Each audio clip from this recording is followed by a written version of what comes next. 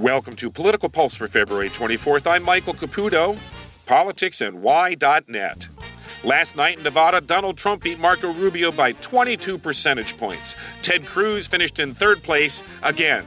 Even the haters have to say Trump won in a landslide. He won more votes than the entire Nevada GOP caucus turnout in 2012.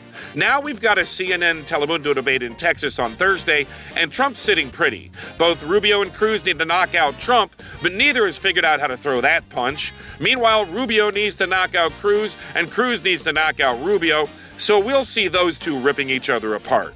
The Texas debate also gives Trump a chance to tell Latins he opposes illegal immigration, not immigration. Don't forget, he won 46% of Republican Hispanics in Nevada.